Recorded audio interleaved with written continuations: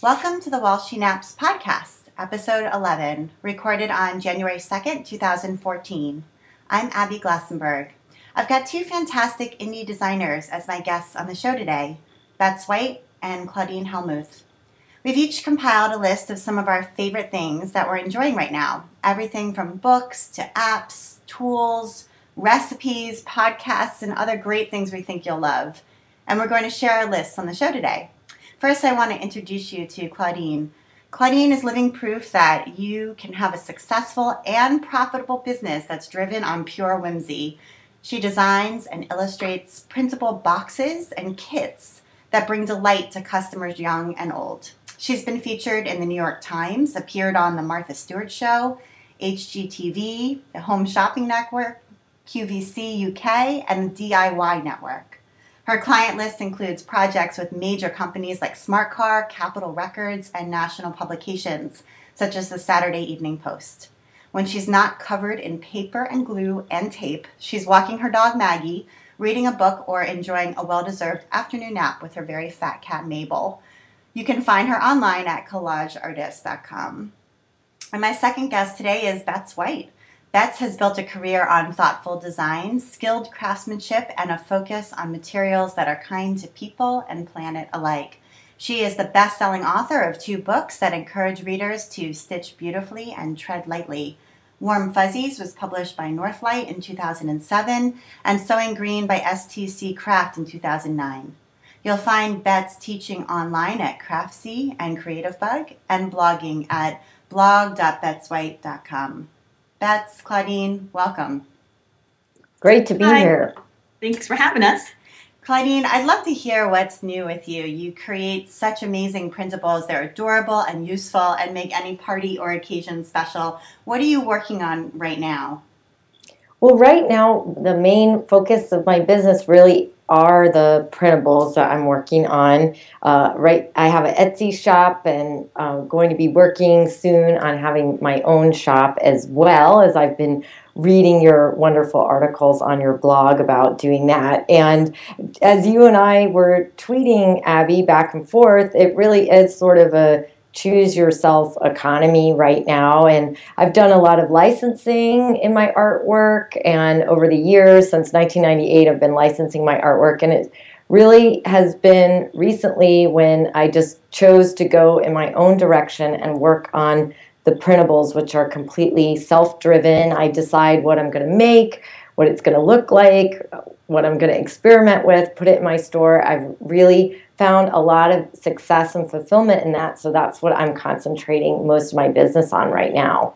That's fantastic, and I agree with you. As we were talking about on Twitter, self-publishing is such a wonderful way to make a living as an artist now.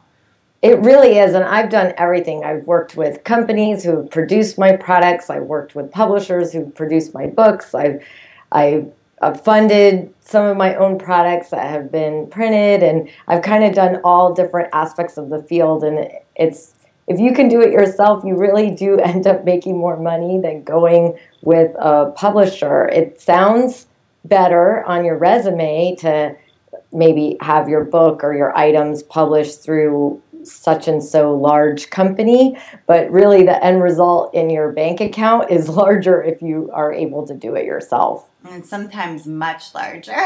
Yes. So that's amazing. I'm excited to see what you come up with this coming year. That's really great. Awesome. And Betz, I know you spent much of 2013 writing a 3rd book, and now that the manuscript is sent off, what kinds of projects are you working on? Oh, it's just like, the floodgates opening after coming out from under the book deadline. So I'm just really excited to start fresh with the new year, and I'm getting back to designing more bag and accessory patterns. So, just like Claudine with the self-publishing, I feel like that's the bulk of my business is my PDF patterns for my bags and craft patterns and things like that. So that's my main focus. I'm also collaborating with some other people. Right now I'm participating in a Bag of the Month club, and that is being spearheaded by Sarah of So Sweetness. and there's 6 designers total, and there's going to be a new bag every month for 6 months, and I'm Miss April, so mine will be coming out then, and that's really fun. I do like doing things on my own, but I like collaborating too, so I hope to do a little more of that this year. And I think it's so exciting to see, right? That's a collaboration, but it's also self-publishing at the same time. So it's really exciting to see designers coming together and saying, we can put out a sort of substantive body of work or a club, and all of us can sort of share the revenue and share the excitement and the marketing for that. Right. And I think that some of the, alliances with other companies and publishing traditionally, I think all those things are part of the puzzle. And I think that doing some of those, collaborations with traditional companies or publishers kind of give you a foundation and maybe broaden who you appeal to. And then when you go off and do the things on your own, then you have those people, that know who you are as well. So I think it's all good. Yeah. And I've learned a lot from working with traditional publishers and doing, traditional kinds of products that are, have national distribution, just working with those companies and learning what it is that they're looking for, how they want things formatted. That's been an interesting education for me, at least. Right. Exactly. Awesome. Okay, super. So I'm doing some income reports and number crunching from 2013, which was the first year that I kept financial records for my business, because my business just incorporated at the beginning of 2013. So I've been working on that, and going to do some blog posts about it, which is fun for me. My husband is the finance guy, so he's been helping me analyze those numbers, which I really appreciate. And I also am working on a big huggable fleece Humpty Dumpty, which is going to be my second pattern of the year, and I'm kind of in love with him, so I need to make a couple more samples, but that will be coming up for me too. So that's on my list. All right, so now we're going to get into all of our picks, and Claudine, you're first. So you wanted to talk about Desire Map, a book by Danielle LaPorte.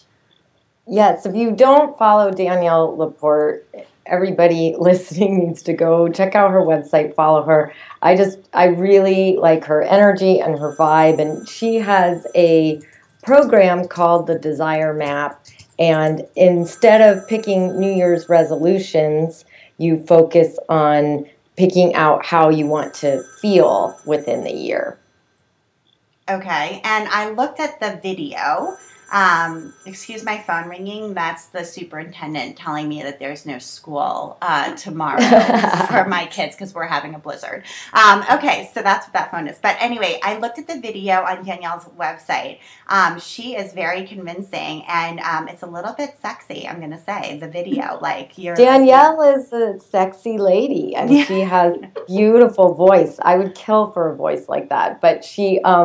if you download the sample is so full of juicy goodness of the first chapter is very long, or the first few chapters that are in the sample, so you can see if you like it. And for me, it's just, I think it's an interesting way to approach your resolutions or the new year. I'm very super goal driven, highly motivated. I'm constantly beating up on myself. So the last thing I need is another resolution telling me that I'm not doing XYZ right. I'd rather focus on really how do I want to feel within the year. And she has guidelines to kind of get you to figure out your core desired feelings. So for me, I think it's a really interesting approach. Awesome. So can you give me an example of one of the feelings that you might identify, and then what she would recommend is how to sort of work toward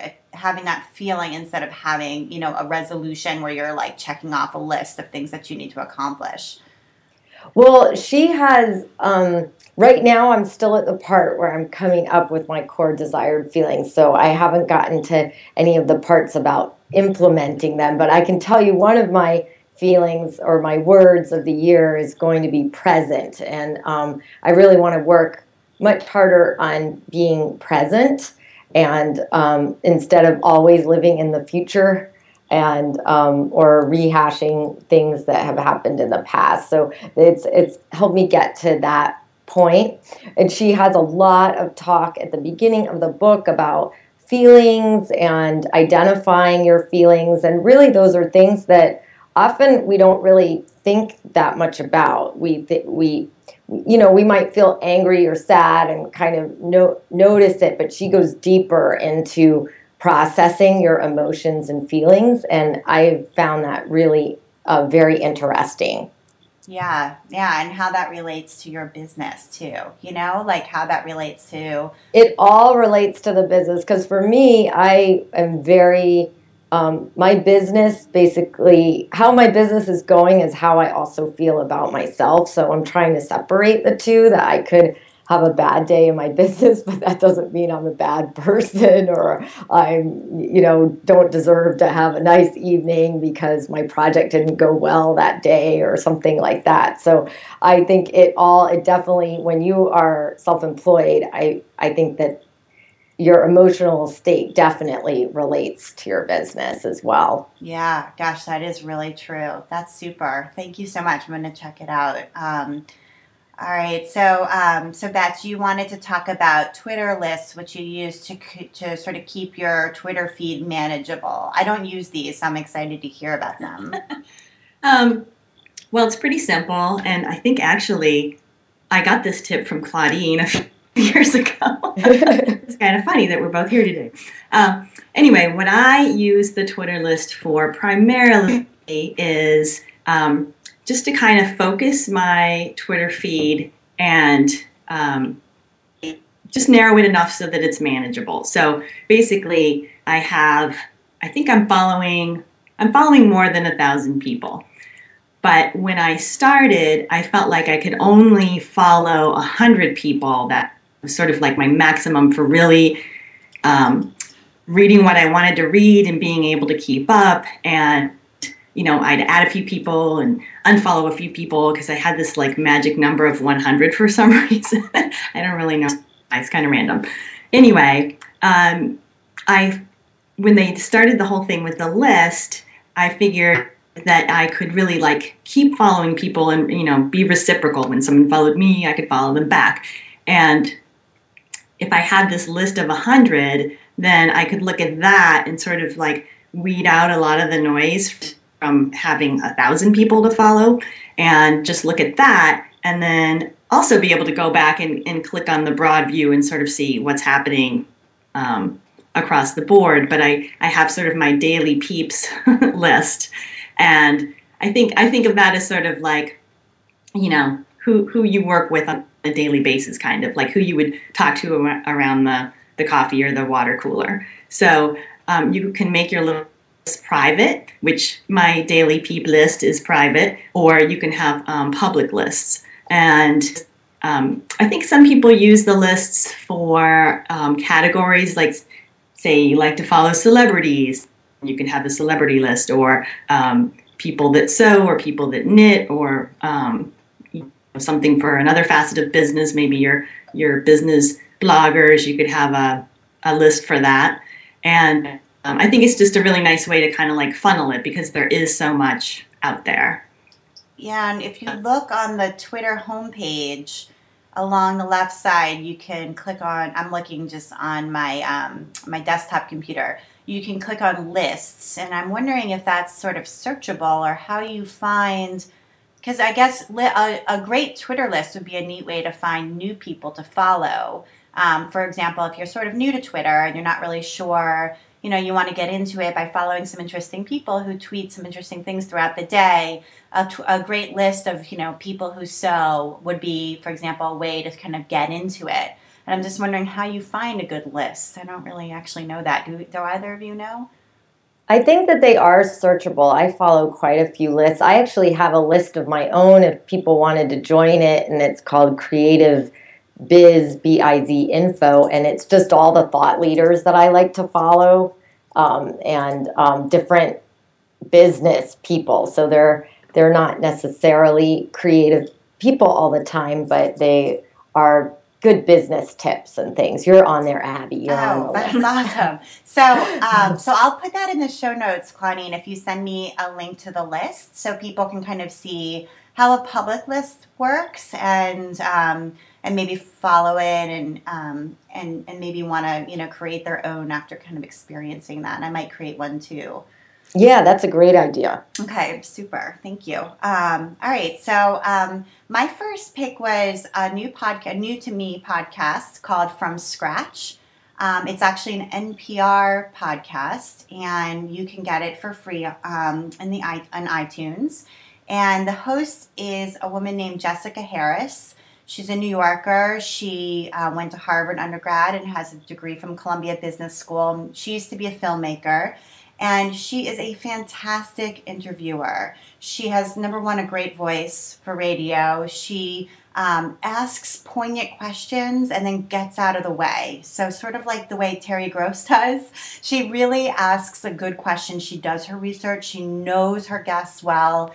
And she has great guests. So some of my favorite interviews, they're all either 19 minutes long or 32 minutes long, so they're not super long.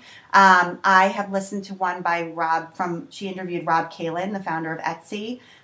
She interviewed Neil Blumenthal, who is one of the co-founders of Warby Parker, the eyeglass company.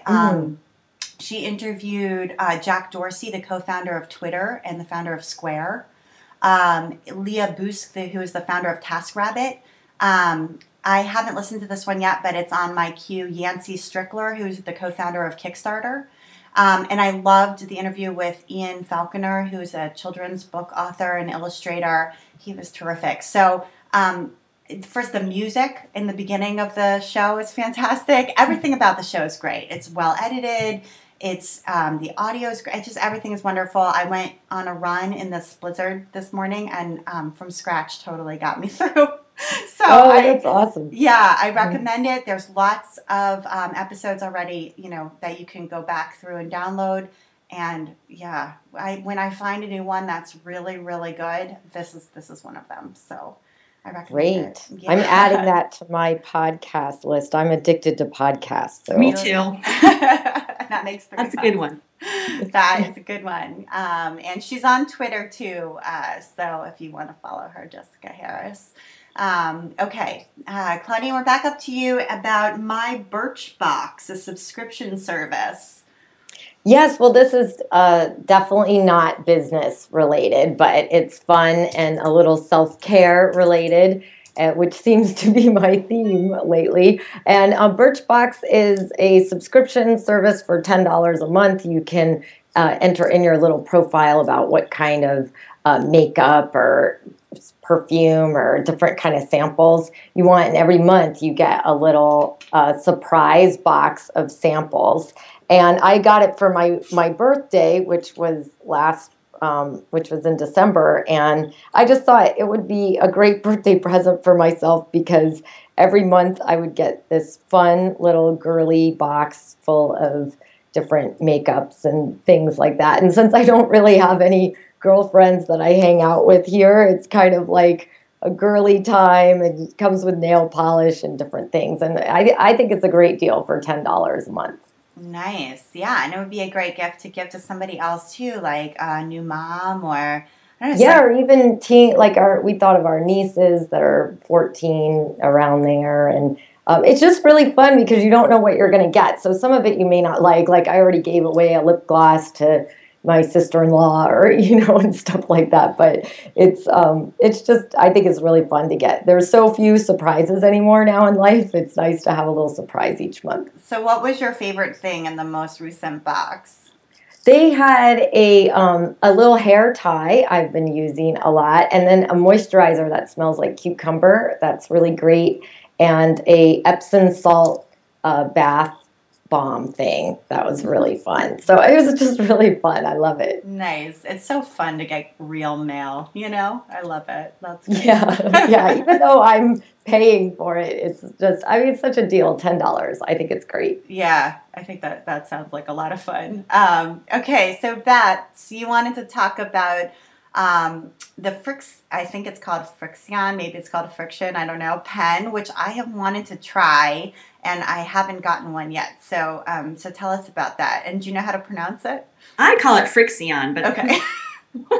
I thought it was Frixion, like when I read it to myself, that's what I say, but then I just looked at it and I thought maybe they're trying to say friction. I don't know. Yeah, maybe. Well, friction is a good way to think of it because basically it's a pen that you can, get on Amazon, or I think I've seen it at CVS, definitely Staples, someplace like that. It's a pen it's made for paper, and it has thermosensitive gel ink.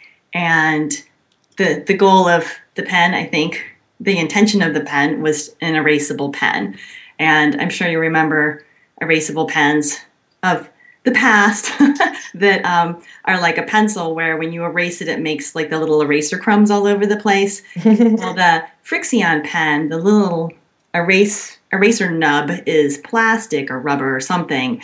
And the friction and the heat of rubbing that on what you've written is what erases it. So it doesn't actually like make those little crumbs. So that's kind of nice. But I like to use it, and a lot of people, that embroider and need to transfer markings onto fabric use it for that. So I use it when I'm cutting something out. Sometimes I'll, use a ruler and make a line with it on the fabric. And the really cool thing is that it erases with heat. So if it's something, that I'm going to iron, I just take it over to the ironing board and it's like completely gone. I mean, there may be some hardly visible residue, but it's basically completely gone. And the one thing that you need to worry about, or, need to consider, is sometimes when you're sewing and you mark things and then you press them, you might still need that mark.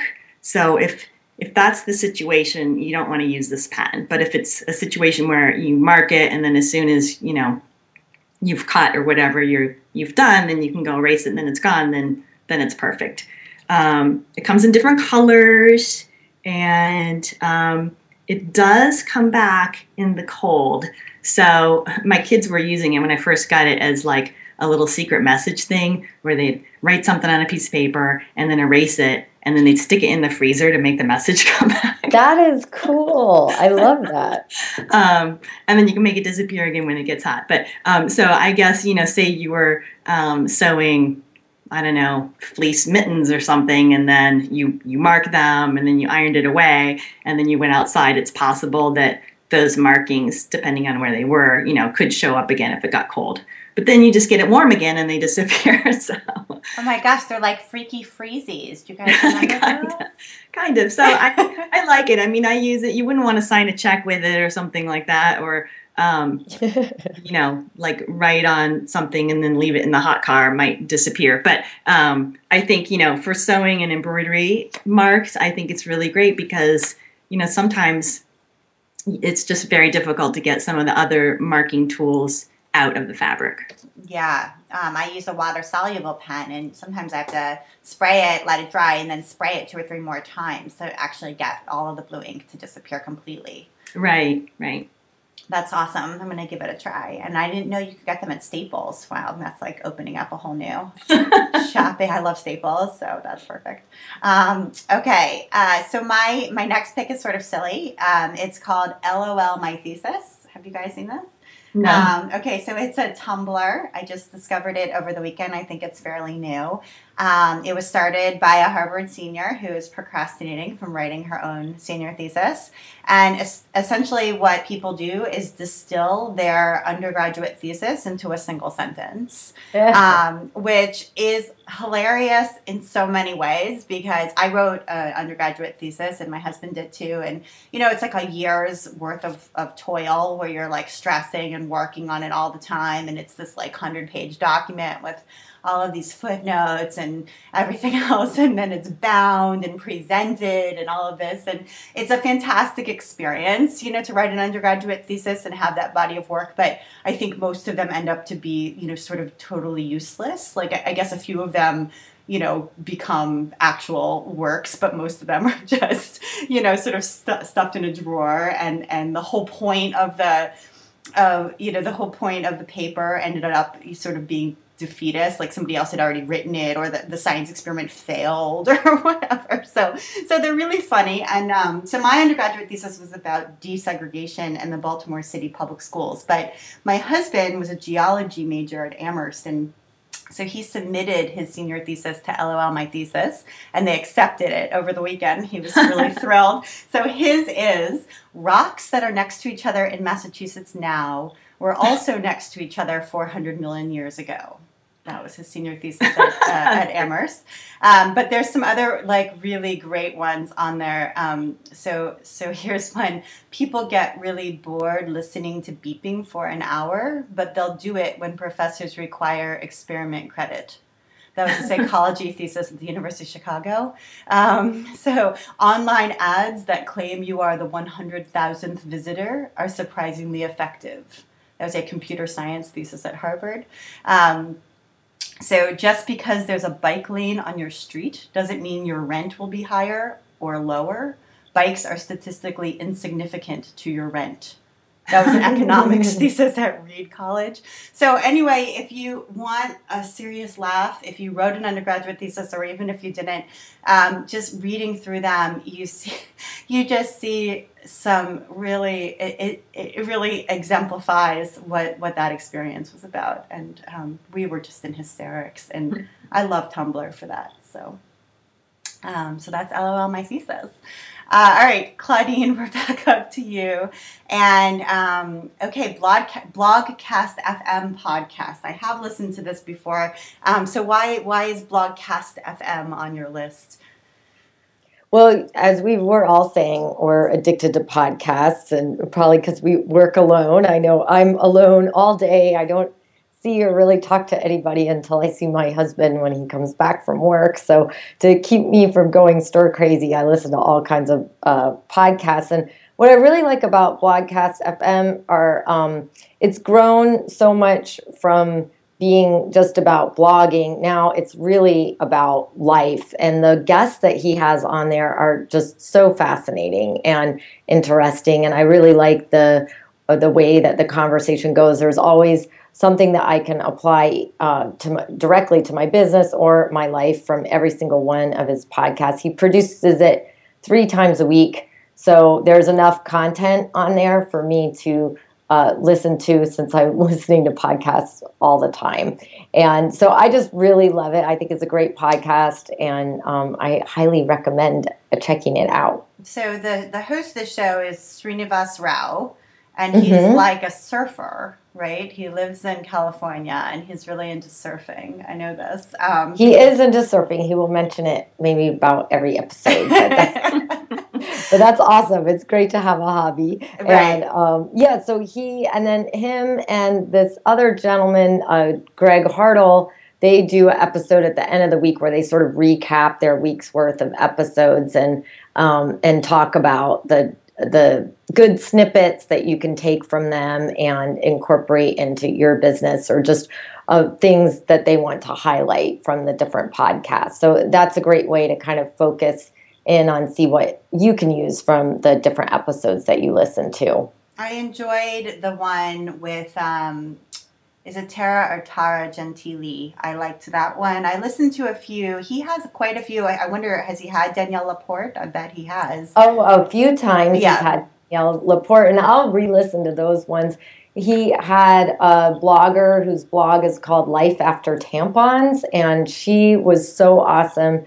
She actually lives in our area. Betz and I actually live near each other. She lives in Frederick, Maryland, and she writes sort of about big life changes, and she had very emotional experiences of losing her baby daughter, and she writes about that and going through big emotional changes in your life. And she's just was a very grounded person to listen to. So now, of course, I'm on her mailing list. And so you kind of find other people that you want to follow along the way just from listening to that podcast. Yeah, I think that's where I heard about Tender Nuggets, which is a web comic, and he interviewed her about how she produces tender nuggets, which is hilarious. And I actually, she only sort of publishes something once a month, but I always really enjoy them. And I sort of randomly found her from Blogcast FM. So you're right that you can find new people that way that you've never heard of. And I like that it's so frequent. So you can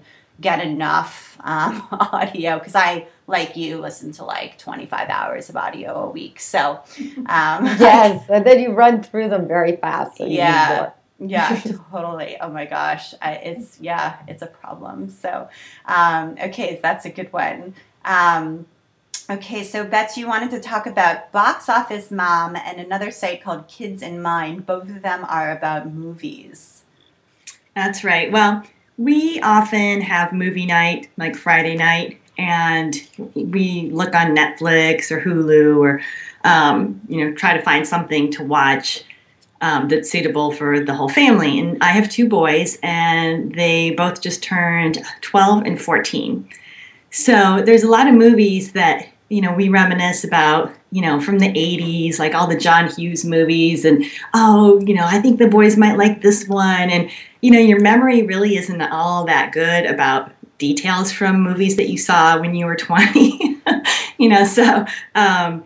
So a lot of times we'll go to one of these websites and just check out, what really is happening in these movies. And so Kids in Mind is the one that I started to use first, and it has a whole library. You can search it alphabetically for any movie, and it has a lot of movies, a lot of older movies. So say we wanted to watch, Pretty in Pink or My Cousin Vinny or something like that from the 80s. You could go on there. I'm not 100% sure those two are on there, but those are just examples. So you could go on there and look it up, and it has a little bar chart for profanity, violence, sexual innuendos, like whatever, you're worried about for kids and watching. It'll have, rating, whether it's low or high. And then it also has a pretty descriptive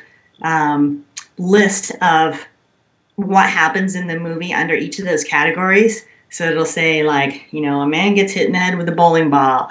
A woman has a see-through shirt on, or like, it just goes on and it says like what exactly is happening. And so you can decide like, well, this will bother my kid, or this will bother me if they see this. And they have a thing for language too.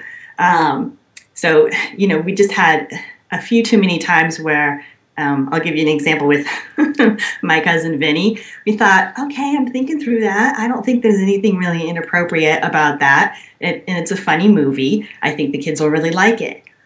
They use the F word, I'm thinking like 40 times in this movie.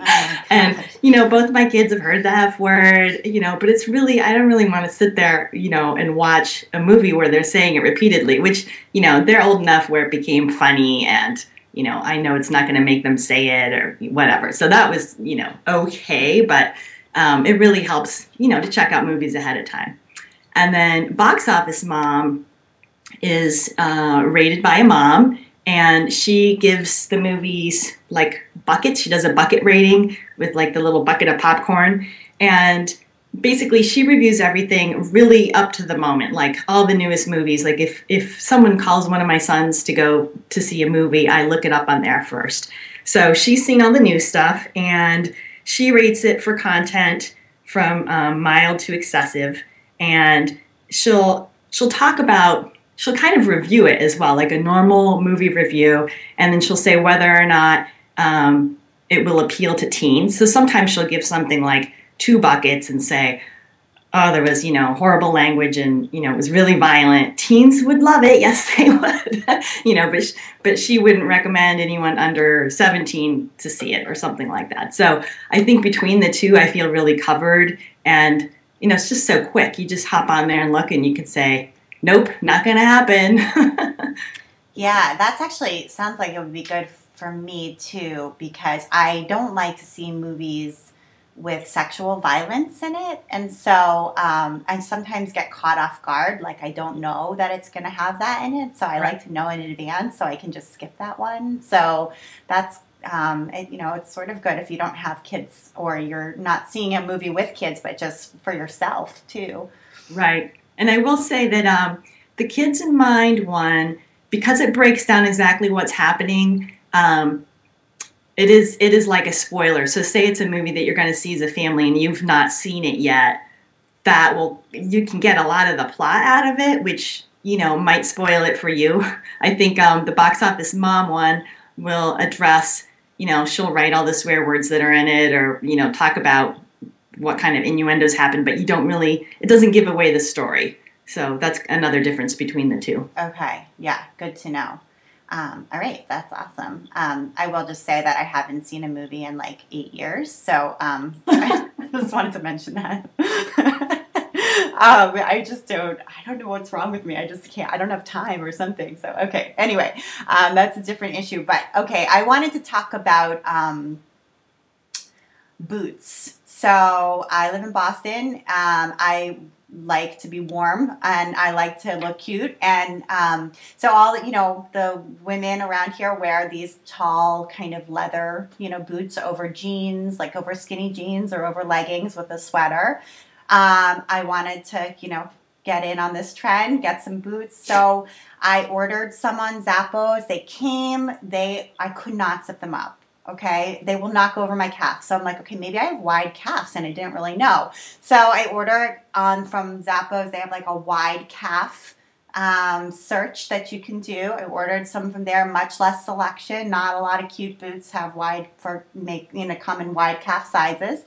Found a few. They came. I swear I still could not zip them up. I'm like, what is wrong with me? So I guess it turns out that I have really wide calves. I don't know whether it's because I'm short. Like I'm 5'2", whether it's because I run 4 days a week. I don't know what it is, but I started to become self-conscious about my calves, which honestly, I never even noticed them before. I thought they were just what you need, right? I thought they were fine. I'm like, they're muscular. It's awesome. What? So this was like presenting a big problem because I couldn't find any boots, especially if I wanted to zip them over jeans. I mean, no way. So I put this on Twitter. I was complaining about it. And actually, Sonia Phillips suggested that I look at a website for Duo boots. So I did. It's a UK-based company. And they have boots in 21 calf sizes. So if you have very thin, slender calves, or if you're like me and have wide calves, they have boots in every single calf size imaginable. So, and not only that, they're adorable. Like they're really stylish. They're super cute. And the leather is amazing. Like they're super quality too. They tell you exactly how to measure your calf accurately so that you won't end up with the wrong boots and have to return them. The workmanship is fantastic. I measured my calf. I bought these really cute black boots with a 2.5-inch heel. They came. I can zip them over any jeans and I wear them every day. I love them. So I made me feel good about my calves again. So I really recommend Duo boots, even if you have regular size calves. They are really good boots. They're not cheap, but it's one of those things where I think you could wear this pair of boots for more than a year. Like you could wear them for a few years because they're really beautifully made. So there you go. Sounds good. All right. So Claudine, we're back to you. The Gratitude app by Happy Tapper. I don't know anything about this. Well, it's just a little app that you have on your iPhone or device, and you can enter in the ideas that you enter in every day, things that you are grateful for, like small things that have happened or whatever makes you feel grateful throughout the day. I actually do try to do it all day long as things happen, because if I get to the end of the day and then I'm like, well, what happened today that I'm grateful for? I can't remember back. I can't remember something small like how much I enjoyed doing yoga with our fireplace on, and feeling all warm and cozy while I did my yoga or something like that. So I try to do it all throughout the day and make a practice of it. And for me, it kind of serves two purposes. It reminds me of even what happened that day, because oftentimes I will get to the end of the day, I don't remember just little tiny things. And so I'll try to review it at the end of the day to remember all of these good things that happen during the day. So it's like a journal. It acts like a journal, and you can get it on your phone or your iPad, I'm guessing, or on your PC, and then you kind of open it and then just type something in, and it saves it for you. And then does it compile it in some way?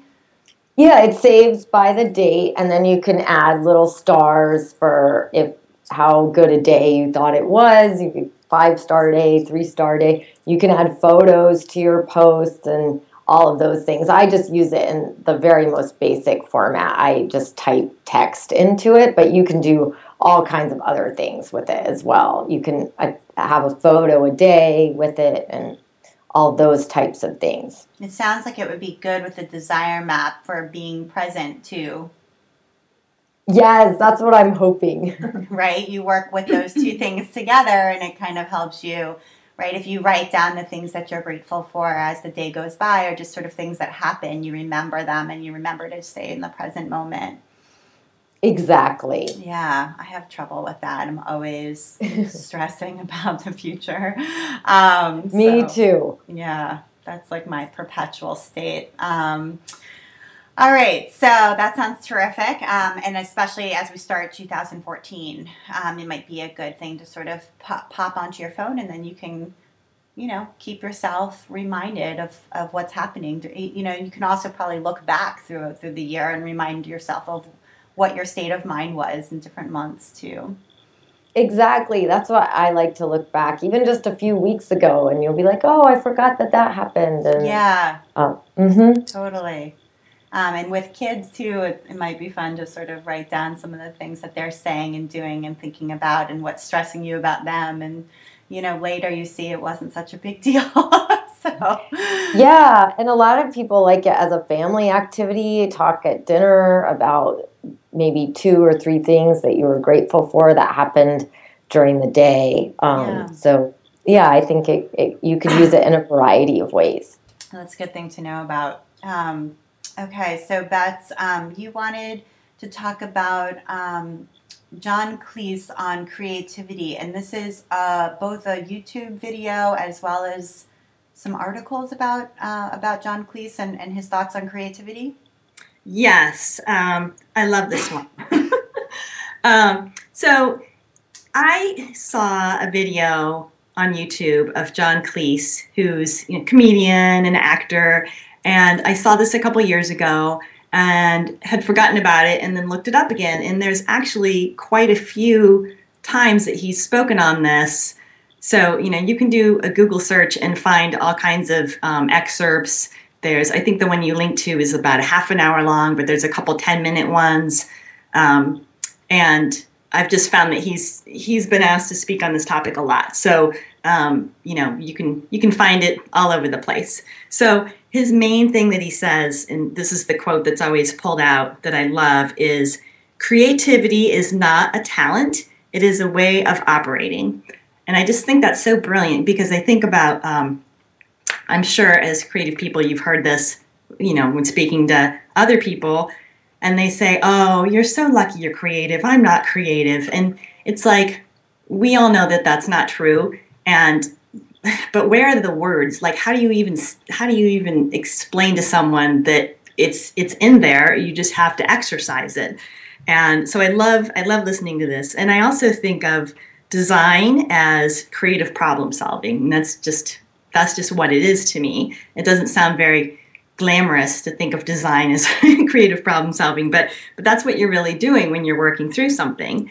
And I'll just hit a couple highlights of what he says, but I strongly recommend that people go listen to his videos on these. So he talks about your mind and 2 states of being open and being closed. And so when you're in the open state, it's when you're pondering the problem, and then you get to a certain point where then you have to sort of go into the closed mode to execute whatever, decisions you made about how to deal with this problem or how to, solve this design problem. And then he talks about 5 things that you need. And the first thing is space. So you need to remove yourself from email and phone and chaos and whatever that is, and make a space for yourself. And then he talks about time. And so aside from the space that you set aside, you need a specified amount of time. And then number 3 is time again, which means you really need to give yourself as long as possible to come up with a solution. And he talks about the discomfort in that. And I know, we all know, when you're working on a prototype for something and it's not working and you get to that really uncomfortable part where you're kind of mad at yourself and you can't get it off your mind and you're like, oh, why is this not working? And he just talks about yes, that's part of the process. You're not doing it wrong. You're doing it right. Keep pushing through it. And then he talks about number 4 is confidence, and the fear of mistake. Making mistakes would just, can kill your creativity. And then number 5 is humor. And he talks about, the process. You're going from the open state to the closed state, back and forth and back and forth. And that humor is one thing that will really allow you to switch from one to the other most easily, or I guess more get you back to the open state once you've been closed. So that's just a brief overview, but it's really good. And of course, he's really funny when he does the speech too, so that helps. That sounds fantastic, and what a neat way to think about it. I love a couple of things. I love that time is on there twice, and that it's on there because how important it is, and it makes you uncomfortable like that. Well, you can't have it twice on your list if you're gonna have a list of 5 things and 2 of them are the same thing. But but so I think that's really super, because that is really, it's such an important part of being creative, is sort of just letting things sit for a while and coming back later. I mean, how many of us have been totally stumped and then had to sort of set something aside for a weekend, and then you come back and you're like, oh, I see. This should have been upside down, which is such a great moment. So that I'm going to totally watch it tonight. That sounds great. All right. So let's see. Next on my list is an Indian recipe blog. I cook a lot in my house. I cook 6 nights a week, and I like to cook Indian food a lot. We live close to an Indian grocery, and I've stocked up on lots of sort of bulk spices so that I can cook any Indian dish without having to run out for some specialty spice or ingredient. So if you have an Indian grocer near you, this is a great blog. It's called Vajaila, and it's actually a woman. Her name is Honey Sarah Naveen. She started blogging in 2009, and she's just a home cook. She's not anything fancy. She sadly isn't blogging anymore, but she has a fantastic and well-organized recipe archive on her blog. And she lives in the Midwest. She moved to the United States shortly after getting married. She was in Kerala in southwestern India. That's where she's from. And these recipes are basically her mother and her grandmother's recipes, how they cooked at home. And they're really, really great. One of the best categories of recipes that I've cooked my way through are called Thuran. And this is like a side dish that you can make with almost any vegetable. It makes all vegetables taste delicious. I'm just totally convinced. We have a CSA share, like a community supported agriculture share in the summer. And we get all kinds of vegetables. And then I'm like Iron Chef. I got to figure out a way to use beet greens or whatever for the week. And we often get tons of the same vegetable that happens to be, ready to pick. So for 3 or 4 weeks in a row, it's cabbage, cabbage, cabbage. And you have to just can't eat coleslaw every day. You have to come up with something to do with the cabbage. So you can make a thuran. So it's like a dry dish. You stir fry it with mustard seeds, ginger, grated coconut, turmeric, and then curry leaves, which you can buy at the Indian grocer, or you can, and we keep them in our freezer, or you can use basil if you don't have curry leaves. And you can make it with carrots, you can make it with cabbage, you can make it with beets, anything. Actually, you can use canned tuna. You can make tuna thuran, which is delicious for lunch, and it's really healthy. Takes 10 minutes to prepare, and it makes everything so yummy. So anyway, I will link to some of my favorite thurans and to the Vajaila blog itself if you like to cook Indian food or want to try something that that isn't hard and is really, really good. If you follow her recipes, I think you'll be in for a treat. Yummy. I love Indian food, so I'll definitely check that Yeah, out. it's good stuff. So do we. And my kids like it too, which is helpful. Okay, so we are back up to Claudine. We have one final pick, and it's also a recipe. Perfect. So baked apples in the microwave. Do share. Well, I stumbled across this, I can't even remember, maybe Pinterest or something like that. And I was looking for just a yummy but healthy dessert while it's cold out. I'm not one of those people that can eat ice cream when it's winter. And so I wanted something warm. And I Claudine, you love baked apples, but you have to bake them in the oven. Can you hear me? Yeah, you cut out for a second, but you're back. Okay, it might be my wireless network or something like that. But anyway, these are baked apples that you could do in the microwave, and it's super quick and easy, and it tastes fabulous. It's like having a little mini apple pie. It's so good. Okay, so how do I, just tell me like the brief so I have to core the apple first? Yes, you have to core the apple first, which for me was very difficult until I got an apple core, which just makes life so much easier. And then you can sprinkle in a little cinnamon and a little agave, and then you stuff it full of frozen blueberries. And then you put it in a dish that you can cover that's microwave safe, and you put it in the microwave for 4 minutes, and then it's ready. And then you can eat it. And it is so good. Are there specific apples that are better, like Granny Smith versus, a Gala apple, or have you had success with all types? She recommends Honeycrisp, but I've been using Jazz apples, which are really sweet, and I love them. But I think it would work with any kind of apple. Wow, this sounds terrific. Yeah, and you could probably sub out like what you're stuffing it with too, or you could put different. She also has, she has one with raisins in it too, if you like raisins, or you could put raspberries, or there's something about putting the frozen berries in the center that she explains. Then when it cooks, it cooks in a certain way. So if you've got frozen berries or blackberries or something like that, it probably makes it more juicy or something because of the water content in the frozen berries. That's my guess, but that's neat.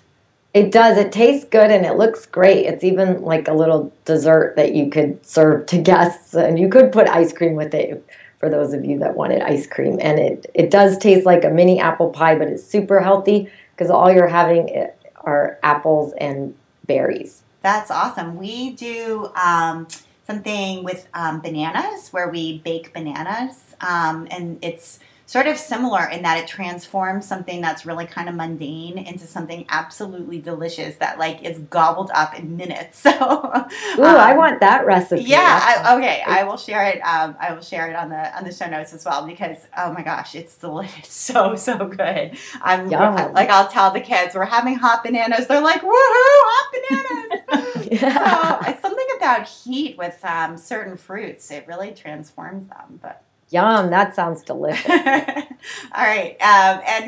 That's so you have had a standing workstation and it's been 3 months. So give us the update on your standing workstation. Yeah, well, this isn't as fun as your food tips, but oh well. I'll just stand here and tell you about it. Okay, so if anyone wants, the full backstory with links about why standing is, good for you, you can visit my blog, and maybe Abby, you could add it in the show notes. But basically, I'm sure most people have read about how as Americans, we're just really sitting a lot, and how you have so much of your life now, the hours of your day are spent, sitting at your computer or sitting in the car or, commuting. Just there's a lot of sitting happening, and how it's really not all that great for our health. So my husband converted his computer table to a standing workstation maybe even a year ago. It's been quite a while, and he's felt like it's improved. Some aches and pains and some issues he was having.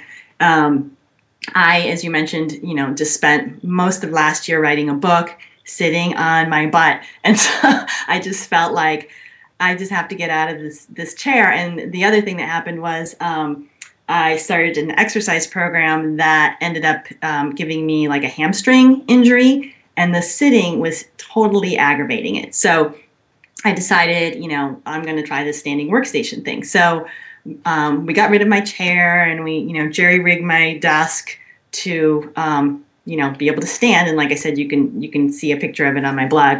And so, it's really important to have it all ergonomically proper for, the height of the keyboard and the mouse and all that stuff, and the height of the monitor, so that you're, facing forward and not hurting your neck. So the first couple weeks were hard, I have to say. My legs were really tired by the end of the day. My shoulder, using the mouse, would kind of get like a little kink in it. And I think when I used to sit at my computer, I was totally slouching. I was leaning on the arms. I was just like letting the chair support me completely, And so now I stand, and my legs have gotten used to it.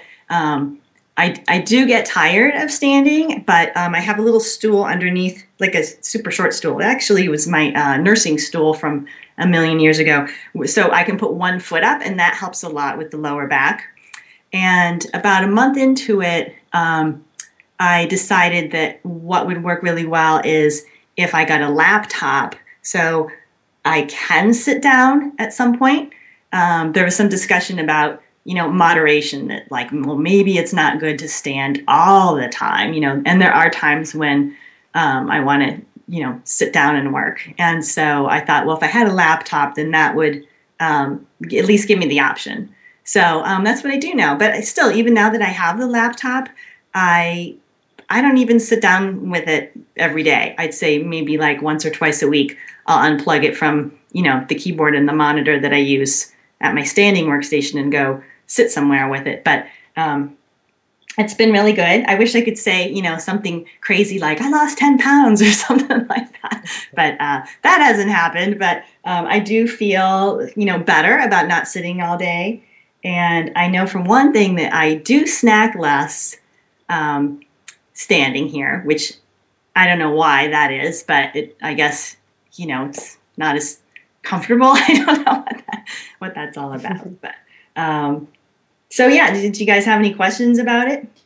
Well, that sounds awesome. I love the snowball effect of then you end up getting the laptop and all that. Now you're all situated though. Yeah, and it's worked out. It's worked out well. I have to say, as far as the kids go, well, the kids are happy because they got my old computer when I got the laptop. But side note, but the one thing that's kind of funny that I noticed is that I appear to be not as busy when I'm standing to other people. So when the kids would come into my office before and I was sitting at the computer, it was obvious I was working, but something about me standing here, and like I'm already up, So I think that, the kids would come in and talk to me and I'd be like, go away. Can't you see I'm working? So there's a funny perception about that, but I'd say that's kind of the only negative at this point. And you use it not just at the computer, but also when you're doing your projects and design work and that kind of thing as well? Well, most of my work really, I don't know, I'd say the majority of my work is at the computer. So if I'm, writing or, doing diagrams or print design or something on the computer, it's, here at the standing workstation. And then I have for the cutting and the sewing, and I do have a drawing table that I cut at and sketch at, and so that's standing as well. I do have a stool. It's not very comfortable, so it keeps me standing. I do have a stool if I want to sit there, but mostly I stand at that table, and then the sewing machine I sit at. But I don't, I sew frequently, but I don't sit and sew for a long time. Yeah, I know. It's amazing how how little time I actually end up sitting down at the sewing machine in comparison to everything else. Wow, well, you're brave. I'm not sure I'm ready to jump into standing. I think I don't know. It would be hard for me. Yeah, it is a little weird at first. At first, I felt sort of temporary, like I couldn't find my focus because I thought, well, it's kind of that feeling of I'm just doing this for a minute because I'm just standing here. I'm not like settled in.